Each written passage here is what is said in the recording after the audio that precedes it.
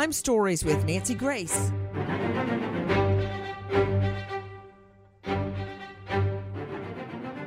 Is it real? According to sources, the FBI finally reveals that Brian Laundrie admitted to murdering Gabby Petito in a notebook. And not only that, a bombshell. Did Brian Laundrie tell his parents that Gabby was dead?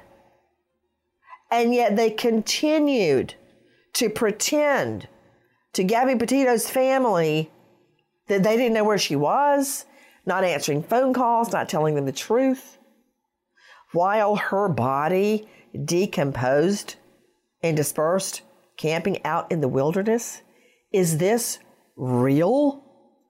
Well, according to the Petito family and their lawyers, it's very real.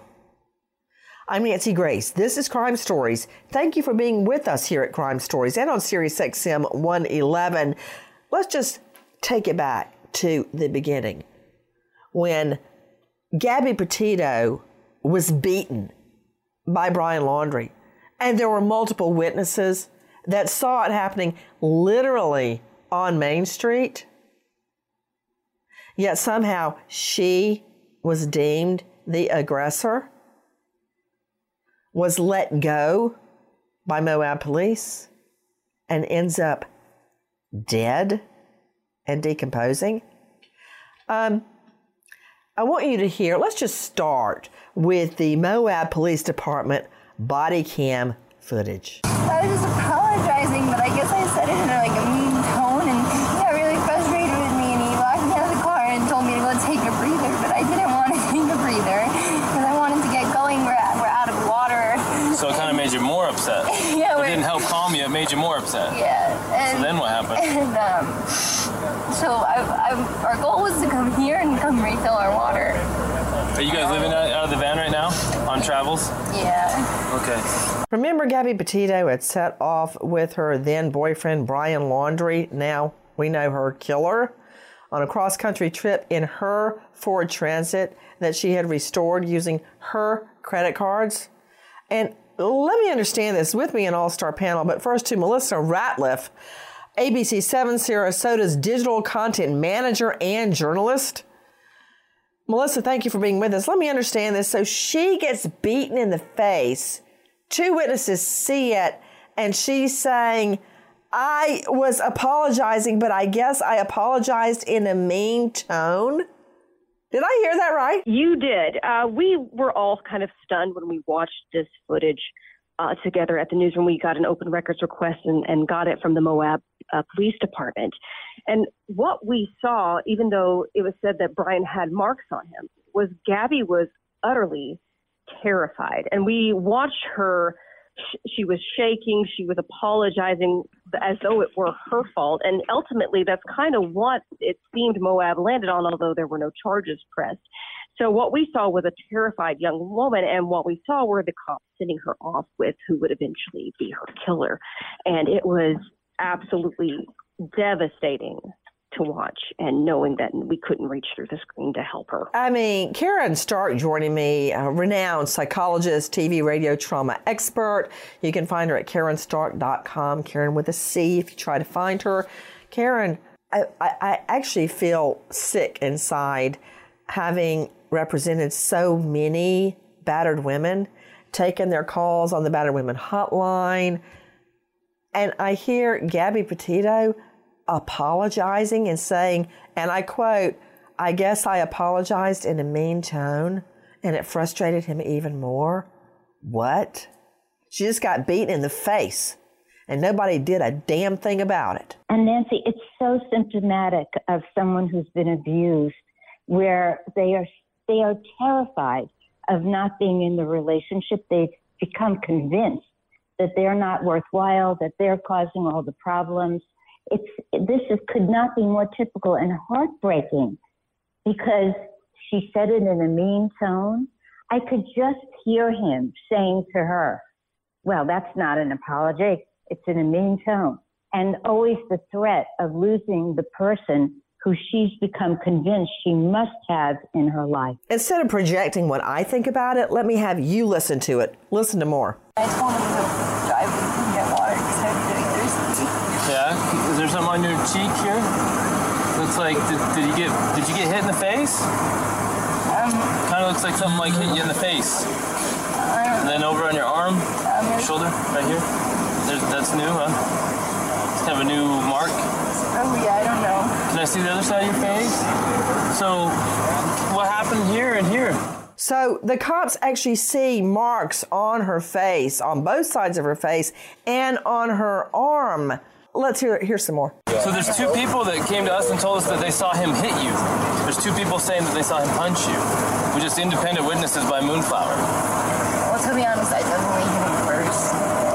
Where'd you hit him? I slapped him. You slapped him first? So two people see Brian Laundrie punching her in the face.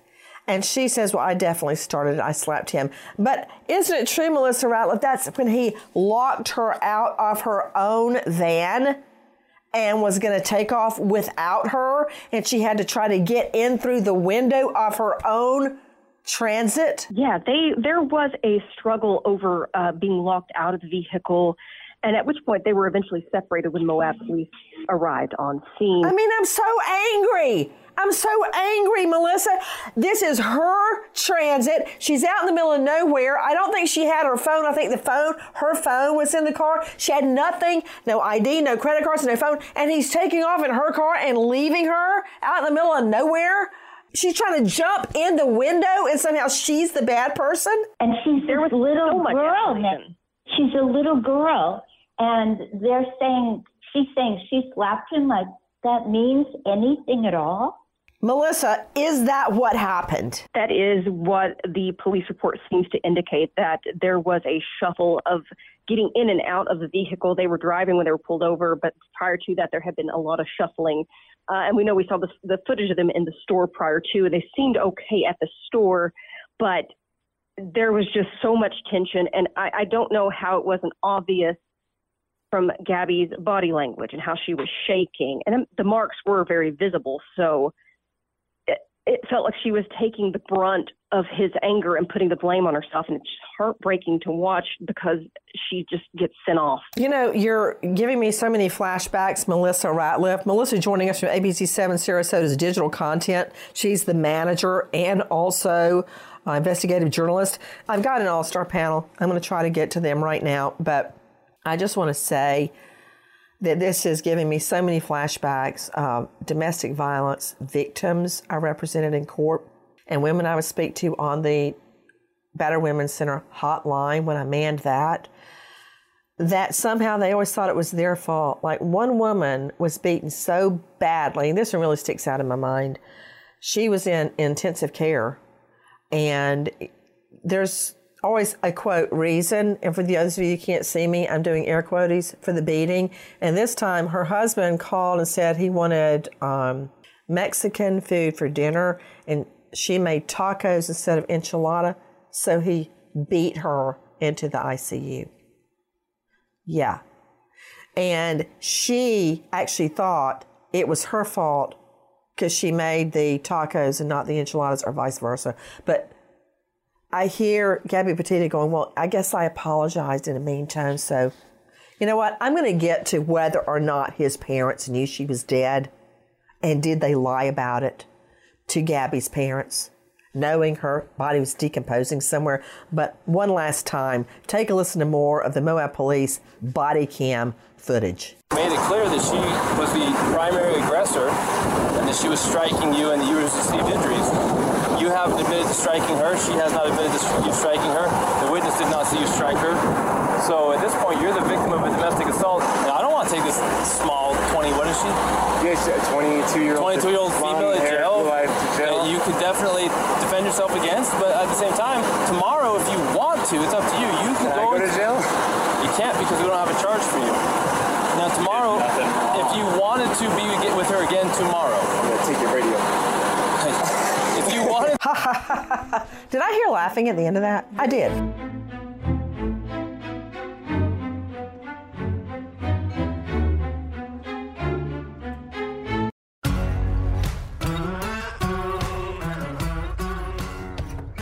Crime Stories with Nancy Grace.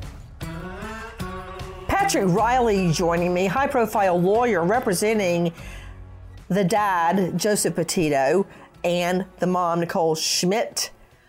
With Snyder and Riley trial lawyers, you can find them at snyderandriley.com. Patrick Riley, did you hear that? They actually said to Brian Laundrie, the murderer, they say to him, you, and I quote, "You have done nothing wrong. You're the victim."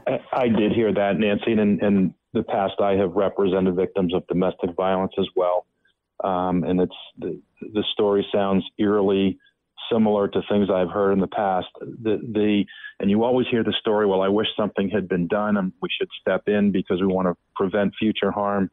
And this is the perfect example of why there needs to be proper education and training of law enforcement to step in at times like this, recognize the danger involved and who the true victim is, and take action. You know, also with me, Bill Garcia, licensed private investigator at Bill Garcia Investigative Services, and renowned professor of forensics, Jacksonville State University, author of Blood Beneath My Feet, host of Body Bags with Joseph Scott Morgan.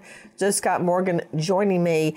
Joe Scott, did you hear at the end where the cop is saying, hey, tomorrow you can pick her up if you want to, if you want her back? And they all start laughing, ha, ha, ha, ha.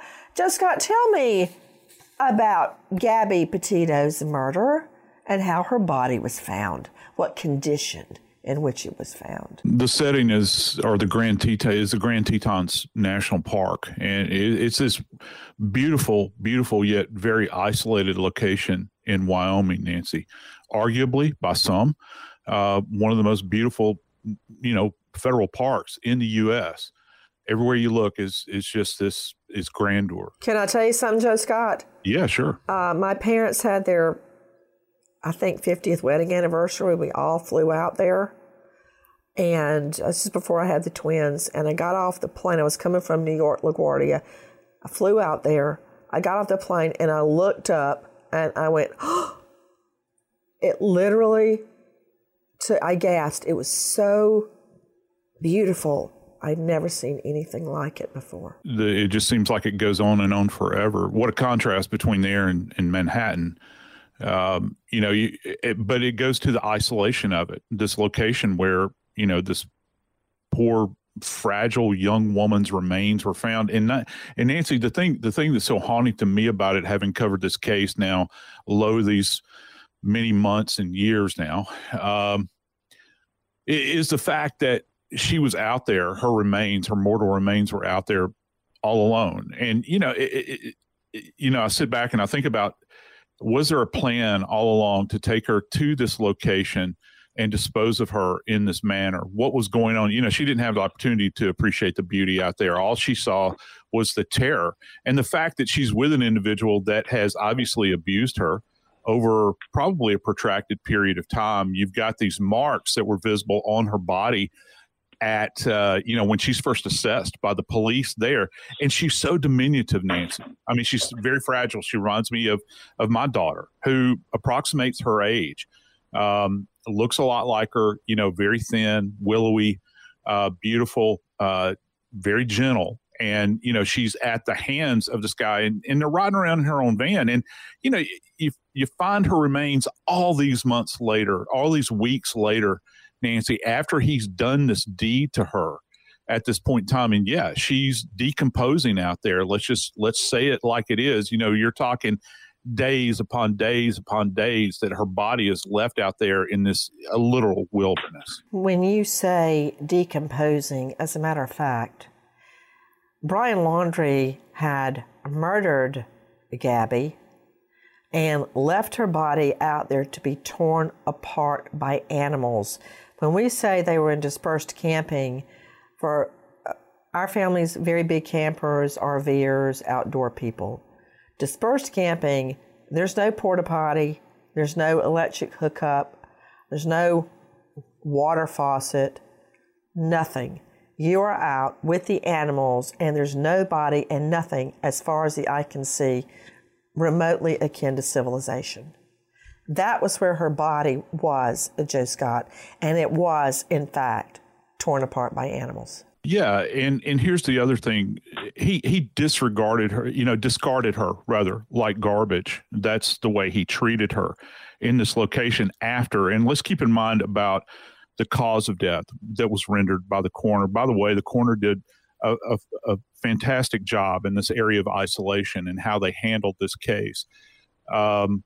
He wrapped his hands around her neck, her very thin, dainty neck, and squeezed the life out of her, Nancy. And I have very few doubts in my mind that he's looking her in the eye as he's doing this. And he is literally squeezing the life out of her till the point she can no longer breathe, and she just gives way and dies right there in his hands. And now we learn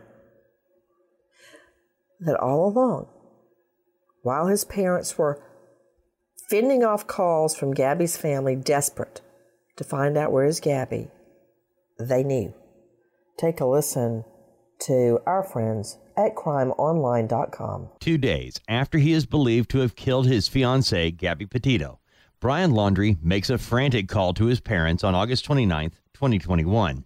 In this call, Laundrie tells his parents, Chris and Roberta Laundrie, that Gabby is gone and he needs a lawyer. During depositions for the upcoming civil trial between the Petitos and Laundries, Brian Laundrie's parents admitted what their son told them in the days after killing his 22-year-old fiancée in August of 2021. According to Petito family attorney Pat Riley, Chris and Roberta Laundrie did not admit to knowing Gabby was killed, only that they were told by Brian that she was gone. And joining me right now, in addition to Bill Garcia, private investigator, Patrick Riley, the lawyer for the Petito family. Patrick Riley, this is really reverberating with me. When my fiance was murdered, I was in school in a statistics exam. I walked across campus. I didn't have a cell phone. I stopped at a payphone to call my job, which was the university library, to tell them I was on foot and I was going to be about 10 minutes late. And they said, call Keith's sister. Well, I knew right then that something was very wrong. But when I called Keith's sister, I said, is Keith gone? And she said yes. And I dropped the phone and I knew he was dead. Explain to me, in what world, when you say, Gabby's gone, and you're driving home in her Ford Transit using her cell phone, how could they not know Gabby was dead? Well, Nancy, first, I'm sorry for that experience that you went through. I'm sure this sounds horrifyingly similar. I don't know how he could do that. And I don't know how the parents, with a straight face as they did, could say that she was gone, but refused to acknowledge that they knew that she was no longer living. And in court proceedings, when we have had a conversation about that statement made by Attorney Bertolino on September 14th of 2021, where he said that there was a search in the Grand Teton National Park for Gabby. We hope the search is successful and this family is reunited. They had the audacity to argue that reunited could mean reunited with her remains. And candidly, I remember thinking to myself at that time, I hope they say that to a jury. Could you explain that one more time? I just want to make sure I understood that correctly. Sure. The statement that was made on September 14th by Attorney Stephen Bertolino on behalf of himself and the Laundrie family was that they understand that there was a search going on in Grand Teton National Park for Gabby. They hope that the search is successful and that she is reunited with her family. And my argument is, well, isn't that giving false hope to the family, saying that they're hoping that she's reunited with the family? It's going to be a big, happy occasion. And their response is, well, it could also have meant that they were reunited with her remains, just like soldiers' remains are reunited with their family when they come home from war. Okay, I've never heard of soldiers' remains being reunited with the family. I've heard of families taking possession of the soldiers' remains, but not reunited. I mean, Bill Garcia with me, licensed PI at Bill Garcia Investigative Services. What does that mean to you? Reunited with her family? To me, it would be an attempt to try and calm things and give unwanted response to the family, knowing what they knew at the time, and they were hoping to, make it seem better than what they knew it was. And so I think it was simply an excuse to pretend that everything was going to be fine, and that Gabby would be reunited with the family. Well, what's curious, Melissa Ratliff joining me, ABC 7, Sarasota, wouldn't they have expected at some point we all find out that Gabby is dead, that Gabby was killed? I mean, didn't Brian Laundrie tell his parents, I need a lawyer? There was so much vagueness, if I can use that term, in those initial days. I was here from the day one when we still thought Brian Laundrie, that where Northport Police knew where Brian Laundrie was. So we were watching this, and every press release I noticed came out with these very, very vague, sort of flowery, we hope this will all be all right. But then, later on, as we continued to follow it and we got the full story, it became very clear it was very enigmatic, trying to keep it very, very vague. And I feel it's hard not to assume that that's for a reason. And it felt like everything was done just to confound these terms, to be obtuse, so that it would be confusing for everyone involved. And that was just heartbreaking to watch, especially when we saw Nicole Schmidt and Joseph Petito come to Northport to try to get answers. And it was just met with this obtuse silence and vague language that we had to keep watching and trying to decipher until we got what we got from Brian's notes later on, which I'm still torn up about that because it still was putting the blame back on Gabby. What do you mean by that? Well, when we got the suicide confession that was found with Brian's remains, he went into it felt like he was putting in great effort to put it as Gabby was asking for me to make this a mercy killing on her. She was hurt. I did this, and by my death, I'm making up for it. That's not the exact, that's definitely a paraphrase, but it was very much putting the blame back on her, and it felt very, very reminiscent of the Moab stop to me, that this was still kind of in some ways her fault, and that he hoped his death, where he would be eaten by animals like Gabby, would bring some peace. But there's no peace because there's still so much confusion, and we aren't getting answers. The deposition was the first time we've had any acknowledgement from Roberta and Chris Laundrie that they even had an inkling of what happened. So in his notebook, he says Gabby Petito wanted to die and wanted him to do a mercy killing? He was saying she was suffering and she begged him to kill her. Okay, I guess she begged him to beat her in the face, too. After killing Gabby Petito, Patrick Riley, Brian Laundrie called home. He says, at least this is what they're admitting to, that Gabby is gone and I need a lawyer. Isn't it true that Gabby Petito's family says Brian Laundrie's parents admit what their son told them, and within days, they hire a lawyer for their son, Steve Bertolino. Isn't that true? That is absolutely correct. I don't recall if it was on the 29th of August or if it was the next day that they called, but they immediately contacted Attorney Bertolino on behalf of their son. And Attorney Bertolino took over from that point, advised everyone to remain silent and say nothing. And so they all remained quiet except for Attorney Bertolino until the 14th when they issued that statement. Issued this statement about reunification? Correct. They chose not to speak up prior to that. They chose to say nothing prior to that and leave the Petito family hanging, wondering where their daughter was. And then they chose to express, I would regard as false sympathy giving false hope to the family. It's horrendous conduct. Guys, we are talking about a specter looming over the murder of an innocent young girl, Gabby Petito. That specter.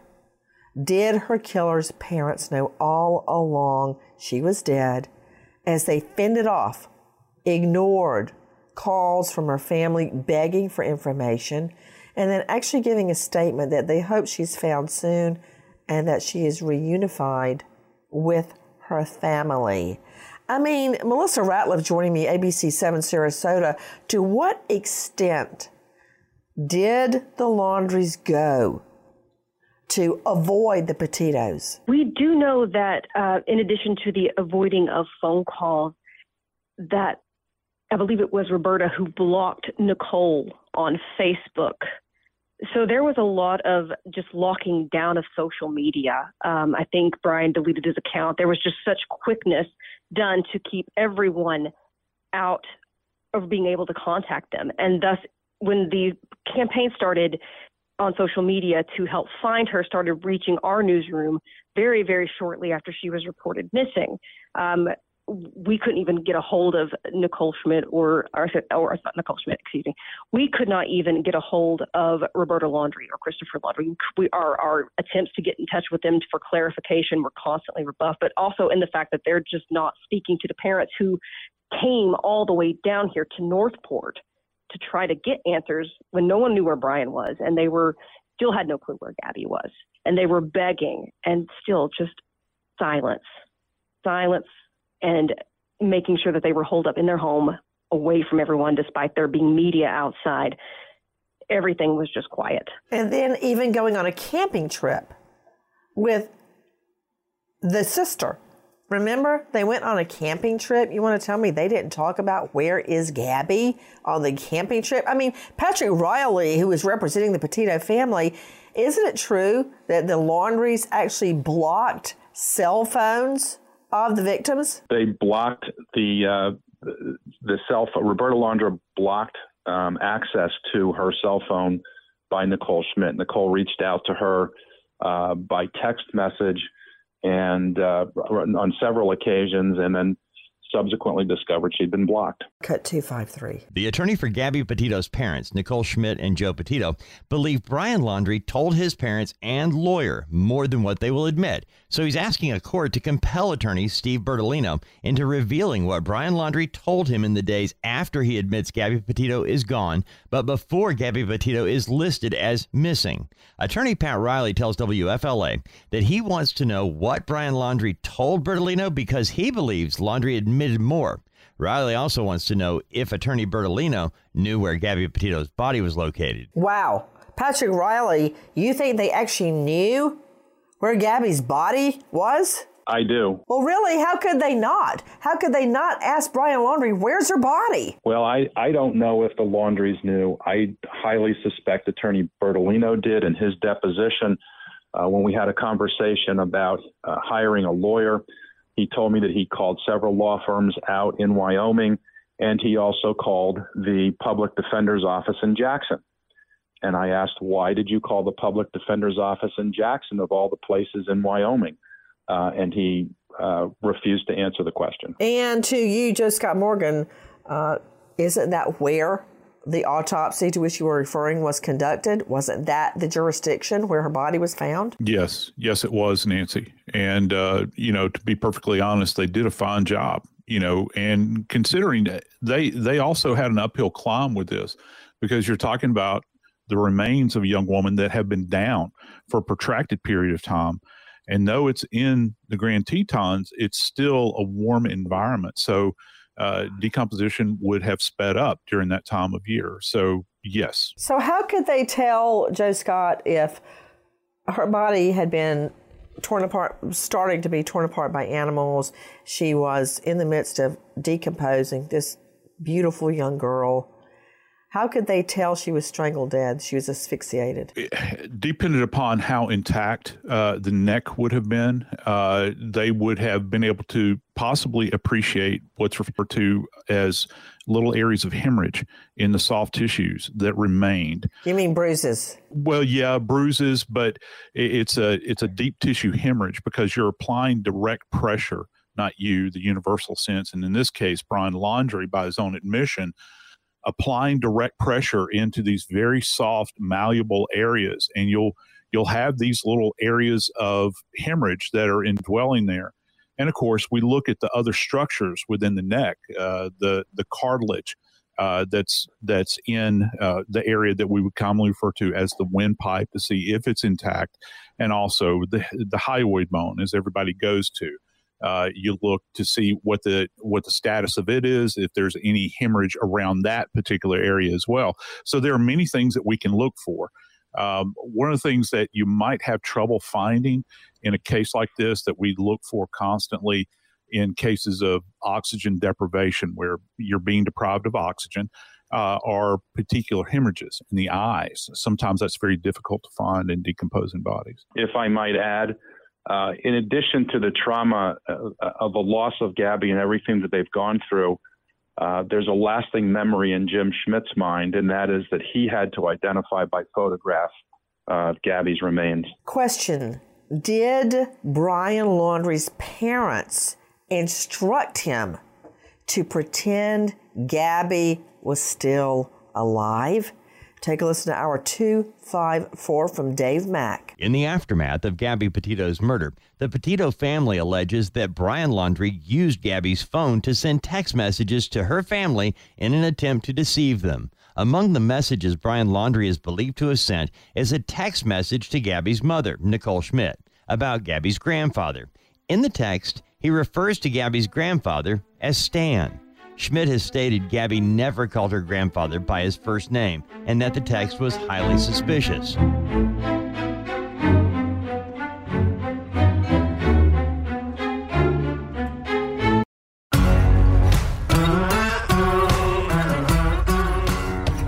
Crime Stories with Nancy Grace. To Patrick Riley, representing Gabby Petito's family, is there any allegation or thought process regarding the Laundries instructing him to send these fake texts? I don't remember the timing of when those texts were sent. I believe one of them was sent around the time that on the 29th when he did contact his parents. I don't know if there were any instructions or there weren't, but we haven't discussed. You think Brian Laundrie came up with that all on his own? That I don't know, but we haven't talked about the letter, Roberta Laundrie, that was discovered after Brian passed away, too. Oh, yes, the so-called burn letter. Let's talk about that to Melissa Ratliff, ABC 7. Describe the so-called burn letter sent by Brian Laundrie's mother to him. This is one of the most interesting things I've ever seen. I've covered a lot of missing person cases. I did Crystal Rogers in Kentucky when I was working at a television station there. So you see a lot of odd theories pop up here and there. But this letter, which eventually was released thanks to Mr. Riley, we got that letter, and the Schmidt family helped make that public. And it was honestly a love letter in a sense, and said it's a mother telling her son that she would always be there for him. And, that she would have a shovel available if ever he needed to hide a body, basically. Now, out of context, she says, Roberta Laundrie claims that this is just Burn After Reading being their favorite book. That's also a movie. It's pretty popular. But in the context of everything that happened, it's just an incredibly bizarre ode from a mother to a son, and that was made public eventually. And we were all scratching our head like, when that came out, just because the nature of the letter is a mother who will be there for her son no matter what he does. Didn't she say, I'll show up with a shovel? Yes. Or help get rid of a body, something like that, and burn this letter after reading? Yeah, and the burn after reading thing she said was because that was their favorite, a book they had read together. What else did the letter say, Patrick Riley? Because that's pretty damning. Well, it said three things that were interesting. One said something about if he hated her guts, she'd cut her guts out. There was if he needs help burying a body, she'll show up and bring a shovel. And if he goes to prison, I don't recall if it was a saw or a shiv, but she would bake a cake and put it in. And to me, that almost sounds like if the letter wasn't written after Gabby was murdered, it almost sounds like permission. Whoa, when did the letter occur? Do we know? No, it's undated. Well, why would she be talking about burying a body and bringing him a knife in jail? Her answer to that is that's, maybe poorly chosen words, but that's how she and her friends communicate. Okay, I'd like to meet these friends. I really would. To Karen Stark joining us, and I think I need a shrink now more than ever.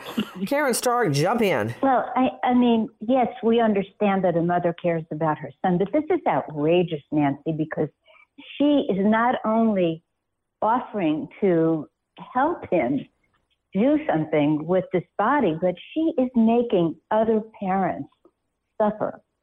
She is keeping information from these two people who are desperate to know what happened to their daughter. And you think about, how could she not put herself in that place? There she is offering to help her son get a shovel, a shiv, whatever she's saying, and not think about the fact that these parents feel the same way, are really in pain about their daughter, and she is not coming through. It is just outrageous. Guys, I want you to hear the crux of this lawsuit in hour 255.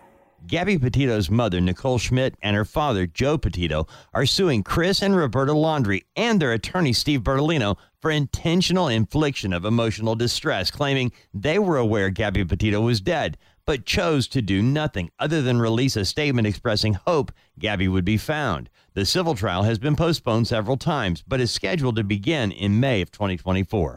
To Joe Scott Morgan, the dichotomy of while all this is happening, the fake text that Laundrie is sending, and I was just looking at the dates, the fake texts he sent from Gabby's phone. He left her body out in the wilderness to be destroyed and decomposed and eaten on by animals.